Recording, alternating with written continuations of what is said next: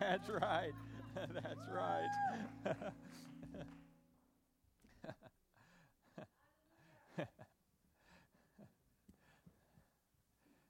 Well, if anyone wants to come down to the altar any time in my sermon, go ahead.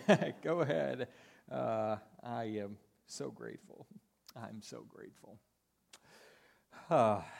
Good morning and welcome to K1. We are so glad to worship with you today. If you are new with us this morning, I'm Pastor Andrew. I'm the lead pastor here. Thank you for sharing in life together with us. Well, I'd like to welcome you back to the fourth week of our sermon series called Reset Your Relationship. Say it with me. Reset your relationship. If you haven't been with us for a few weeks, what we are doing is investing in marriages that already exist, as well as preparing future marriages with the tools they need to center their relationship on Jesus Christ. But I know there are more than a few of you that have gone through something difficult, something devastating. A husband or wife that just passed away, the nasty divorce that has you swearing off men and women altogether. Maybe you didn't get married at all, and you are the happiest person on earth. Even if you don't think you are going to get married at all or ever again, stay with me. Stay with me, because you might be able to speak truth into someone else's life by what you have learned. If you're taking notes, make sure to write this down. It's our key thought for the series. Here it is. The secret to a successful relationship is not finding the right one. The secret to a successful relationship is getting right with the one, the Lord Jesus Christ. But so often we get it backwards. We think if I could just find the one, then my life will be fulfilled. But our key verse for the series says otherwise. When it comes to our relationship, Psalm 127:1 says this: unless the Lord builds the house, its builders labor in vain. Unless who? The Lord builds the house, its builders labor in vain. Unless Jesus himself becomes the very center of what we do, we build in vain. The first week, we commanded to dig deep, pray together daily. Week 2, show me the money, where we learn to act our wage. Week 3, fight right. Fight right. Every couple, every family I know is going to fight. The question is whether we know how to fight right. Fight right. This morning, we are going to get desperate. Get desperate. Desperate for an intimate relationship with our significant others. Let me see a show of hand. How many of you have ever been in a dating relationship before? Yeah. All right. Most all of you. Very good. You've been in a dating relationship of any significance. You probably remember what it's like. The nervous excitement every time you saw him or her. The butterflies in your stomach. The anticipation of spending time with one another. For many of us, particularly at the very beginning of our relationship, we are so in love that we will do anything for our significant other. I remember the very first date that Simone and I went on. It was to see the hot new release of the year, Mother Teresa. Well, it was a hot new release sometime, probably in the 1960s, but Simone really wanted to see it, and I didn't care because I was so smitten. But so we popped some popcorn and settled in for the movie. About 30 minutes later, I was bored out of my mind, literally out of my mind. So instead of focusing on the movie, I started to make my move. Yeah, you all know what the move is. It goes like this. Yes. And I dropped the arm on the other side of Simone and pulled her in tight. At least that was the plan. But when I made my move, Simone wasn't there. So I tried again. Still no Simone. I tried a third time, reaching further. Still no Simone. I turned my head as it to cough, and as I did, I found Simone. She was curled up on the other side of the couch, crying. No, crying is not the word. Weeping, weeping along with the movie. I turned to see what I have missed, but I haven't missed anything. Simone was just weeping. And for the next 2.5 hours, that was it was like. Me bored out of my mind and Simone weeping. It was in that moment that I realized that this relationship was going to be so different than the ones that I had previously. And 11 years later, I can still say that this is the case. And I love her for it. I love her for it. Initially, there is the excitement, the anticipation, the even desperation to see one another, to hold on to one another, to stare lovingly into each other's eyes.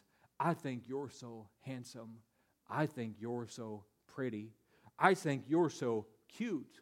I think you're so beautiful.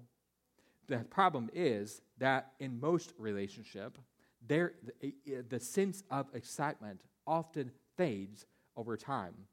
And before we knew it, the relationship that once brought us so much joy has become normal, mundane, even predictable. How often have we heard it? He used to loves to spend hours on the phone. Now I can't get a word out of him. She used to be so interested in being so close. Now she is as cold as an icicle. I think it was Frank Sinatra who said, "A man doesn't really know what happiness is until he gets married. By then, it's too late." So how does this happen? Well, the truth is that Scripture teaches us about several enemies, several distractors from that take away from the joyful life of joyful relationship. Let's look at a few. First, if you're taking notes, is the judgmental spirit. The judgmental spirit. I get this one out from time to time, and I dust it off for Simone. Proverbs 21:9 says this: "Better to live on the corner of a house, corner of the roof, than to share a house with a quarrelsome wife." Isn't that great? Better to live on the corner of the roof than to share a house with a quarrelsome wife. All the men are getting kind of uncomfortable now. But Simone in translation is different. Her says, and it is so odd, but her says, 21:9, better to give birth without an epidural, to share a house with a judgmental husband. And all the women said, amen, amen. The quarrelsome, fault-finding, judgmental spirit. Secondly, as you're taking notes, bitterness. Bitterness. Hebrews 12:15 says, "See to it that no one fall short of the grace of God, and that no bitter root grows up to cause trouble and defile many. No bitter root that grows up to cause trouble and defile many. No bitter root.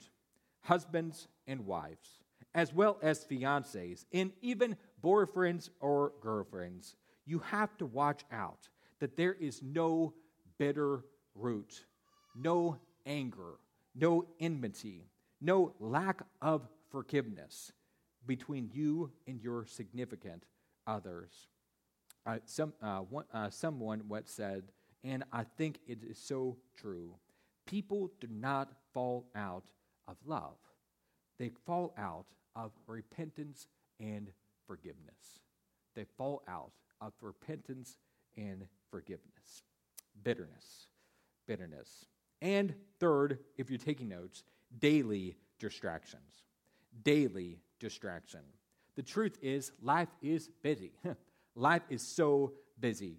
Between getting up, getting the kids ready for school, on the bus, to their class, go to work, lunch with a friend, back to work, pick up the kids, take them to band, take them to soccer, take them to their friends' house, help them with their homework, do your own work, cook supper, feed the dog, bathe the kids, put them to sleep, put you to sleep, and do it all over again the next day. That is exhausting to say, much less to hear, much less to do. Life is so hard. Daily distractions. So, how can we invest in making our relationship with our spouse, our fiancé, or boyfriend or girlfriend, everything that God intended for it to be? I believe that Scripture gives us 3 key principles for us to build our lives on. Let's dig right in. The first, if you're taking notes, is this. Write this down. Get real in your communication. Get real in your communication. Talk with each other. I know it's simple, but talk with each other. When Simone and I are out on a date or out with the family, I see so many people, married people, that are just staring blankly around the room. They're staring blankly around the room, taking Facebook, checking their phones, checking their emails, checking the social media accounts. And I want to shake them and say, hello, is there anybody out there? Put down the phones. Put down Facebook. Stop staring blankly into the sky and talk with each other. Talk with each other. Spend time in conversation together. Enjoy each other's company face to face. 1 Thessalonians 5:11 says this, therefore, encourage one another and build each other up. Have you ever noticed that the boyfriend or girlfriend talk for hours on end about anything and everything without getting tired, without so much as taking a breath? But the same couples, after they get married, don't have anything to say. Don't have anything to say. Talk with each other. Get real in your communication. Second, get out with your spouse. Get out with your spouse. Ecclesiastes 9:9 says this, enjoy life with your wife, whom you love, all the days of this life that God has given you. Enjoy life with your wife. Before marriage, we'll do anything in our power to get alone with your significant other. For better or for worse, we are going to get alone with our significant others. And the thing is that for men, and I am speaking directly to men here, we are pursuers. We are chasers. We are hunters. We will do anything for hours, days, weeks, even months or years to get what we want. The problem is that once we have gotten what we want, gotten married, we turned our attention to something else. Work, sports, hobbies, whatever. And our wives are saying, "What about me? Hello, what about me? Did you forget me? What about me?" This is why Scripture says, enjoy life with your wife. Get out with your spouse. Have a date night. Drop the kids off to your parents. If you don't have parents close by, drop them off with your friends. I have heard of one example where the couple dropped the kid off on Friday night and then returned to favor on Saturday night. If you don't have any friends to call on, call a babysitter. Call a babysitter. You say, "Oh, that's expensive. That is expensive. We do not have that kind of money." But I know, but it's not as expensive as divorce. It's not as expensive as divorce. Pursue your wife again. Get out with your spouse. And third, if you're taking notes, write this down. Captivated by your love. Get captivated by your love. Get desperate. Get intimate with each other and express it in personal ways. This includes, but certainly is not limited to, physical intimacy. Physical intimacy. There are some of you that are saying, "Can he say that in church?" Can he say that in church? I guess so. We can say that in church because we can say that in Scripture. Look at Proverbs 5:18 through 19. May your fountain be blessed, but may you rejoice in the wife of your youth. Will you ever be intoxicated with her love? May you ever be intoxicated, captivated by your love. A few years ago, when my wife was coming back from South Africa, I went to greet her at the airport and take her home. And one wise old man from Kentucky church told me, "Get her flowers and chocolate. Get her flowers and chocolate, and he will pay off." It will pay off. So, intimate man that I was, I got her flowers and chocolates. When she stepped off the plane, she was excited to see me. She really was. But she was really excited to see the flowers and the chocolates. And the old man was right. It paid off. It paid off big time. As soon as we got home, we put the babies asleep, headed straight to our room, and read a chapter of Leviticus together.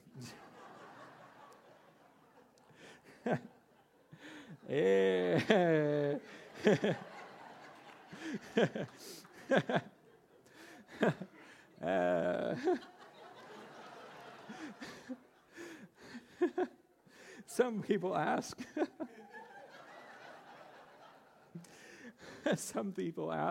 does God really care about physical intimacy? Is it really that important in our marriage relationship? And the answer is a resounding yes. Scripture, as for Scripture, affirms that God made us as whole people.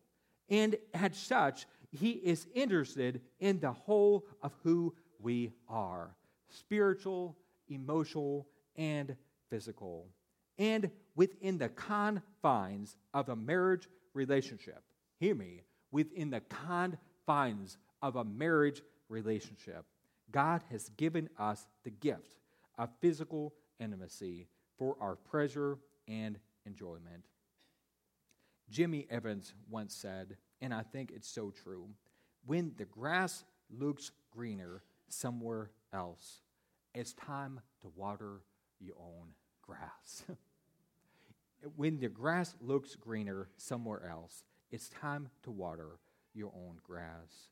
If you don't desire what you've been receiving, it's time to examine what you've been offering.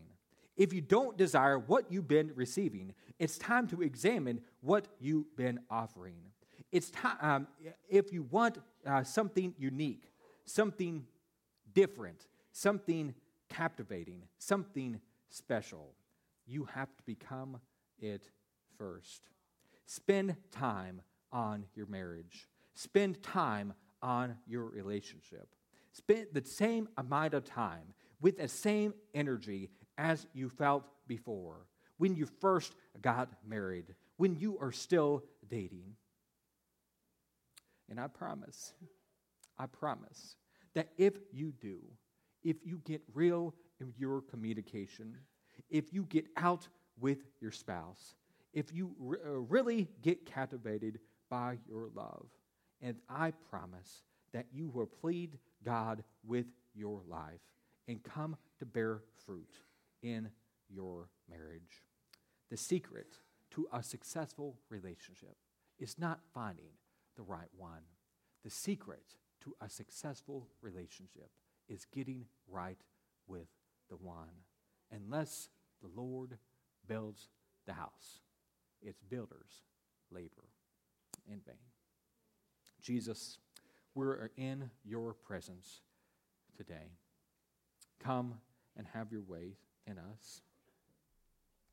As we pray together today, there are some of you that will say, my marriage is great.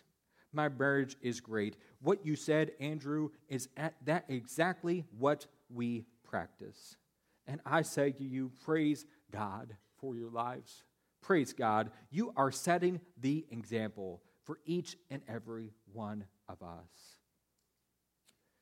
But the Holy Spirit has been showing me this week that there are a lot of marriages, a lot of engaged couples, even boyfriends or girlfriends are in a committed relationship that say, if you're being honest right now, myself included, there is still work to do. Between you and God, you say, there is still work to do to get your marriage, to get your relationship to the best that it can be. Maybe it's getting out in your relationship. Maybe you don't talk like you used to. Maybe it's getting out with your spouse. Maybe you once did so good, but kids came along, work responsibilities piled up, or you just have increasingly different interests. Maybe sometimes so simple as getting captivated by your love all over again. If that's you, and you will say, there is something I need to work on with my marriage, with my relationship. And by the grace of God and the power of the Holy Spirit, help me to become stronger in this area. If that's your prayer today, I need the power of Christ. I need the power of the Holy Spirit to come and heal my marriage, heal my relationship. I want to become the husband or the wife or the fiancé or the boyfriend or girlfriend that they need me to be. If that's your prayer today, just lift up your hand high right now. Lift it up. Lift it up. Oh, Jesus, thank you. Thank you, Jesus. Hands up everywhere. Thank you, Jesus. Thank you, Jesus.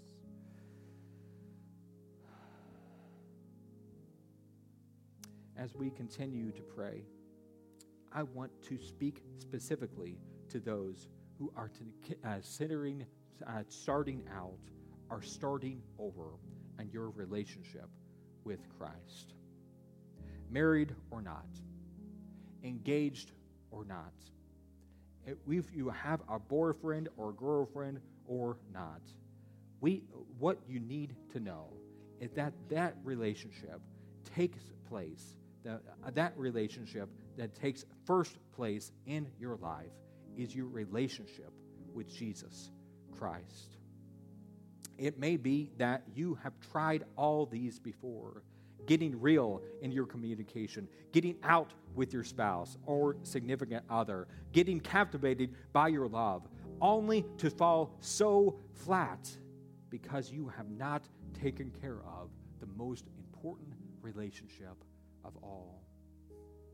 And you say, I'm tired. I'm tired. I'm tired of trying to fix what's wrong with my marriage. I'm tired of fixing what's wrong in my relationship.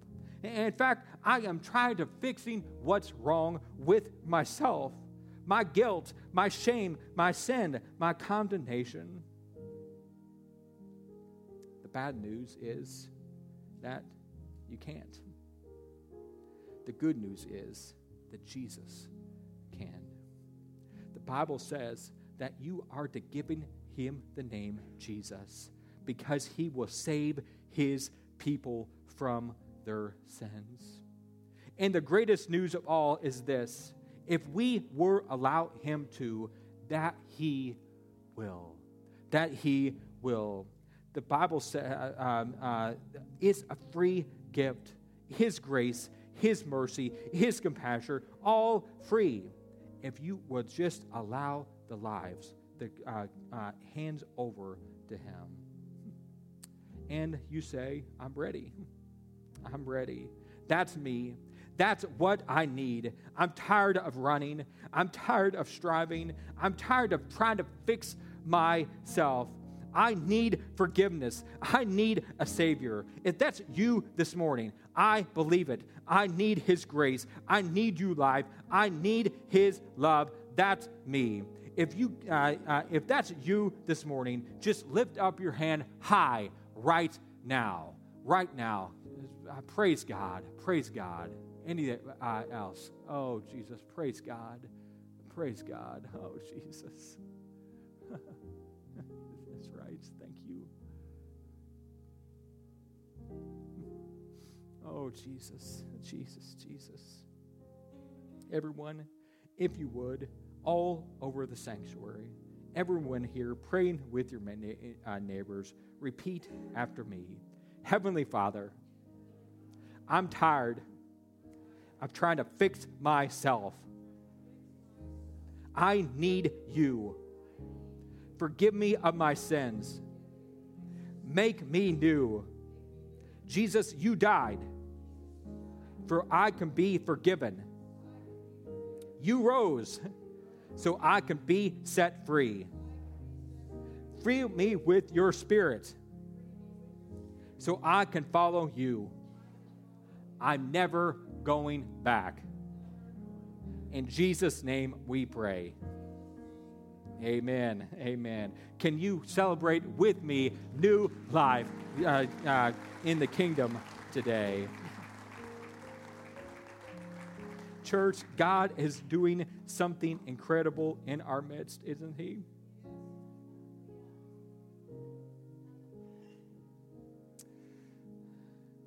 If you raised your hand for salvation today, either starting out or starting over in your relationship with Jesus, here's what I'd like for you to do. There are 2 tables in the back, specifically for those who are starting out or starting over in your relationship with Christ. The staff has a gift for you and on your journey with Jesus. Stop by one of these 2 tables, introduce yourself, and tell what the Lord is doing in you. I am going to be back right there in the prayer room just down the hall for those of you who specifically would like prayer. Specifically would like prayer, meet me down the hall. Second door on the left. There is a sign outside. You can't miss it. Remember, making that decision was not the finish line. It was the starting point. Your journey with Jesus, your journey to freedom has just begun. And that was you today. We celebrate with you and celebrate with you. Pastor Don, can we do breathe as we close? If you responded, come to the stables in the back of the sanctuary so that that we can hear what Christ has beginning to you through you. This is the end.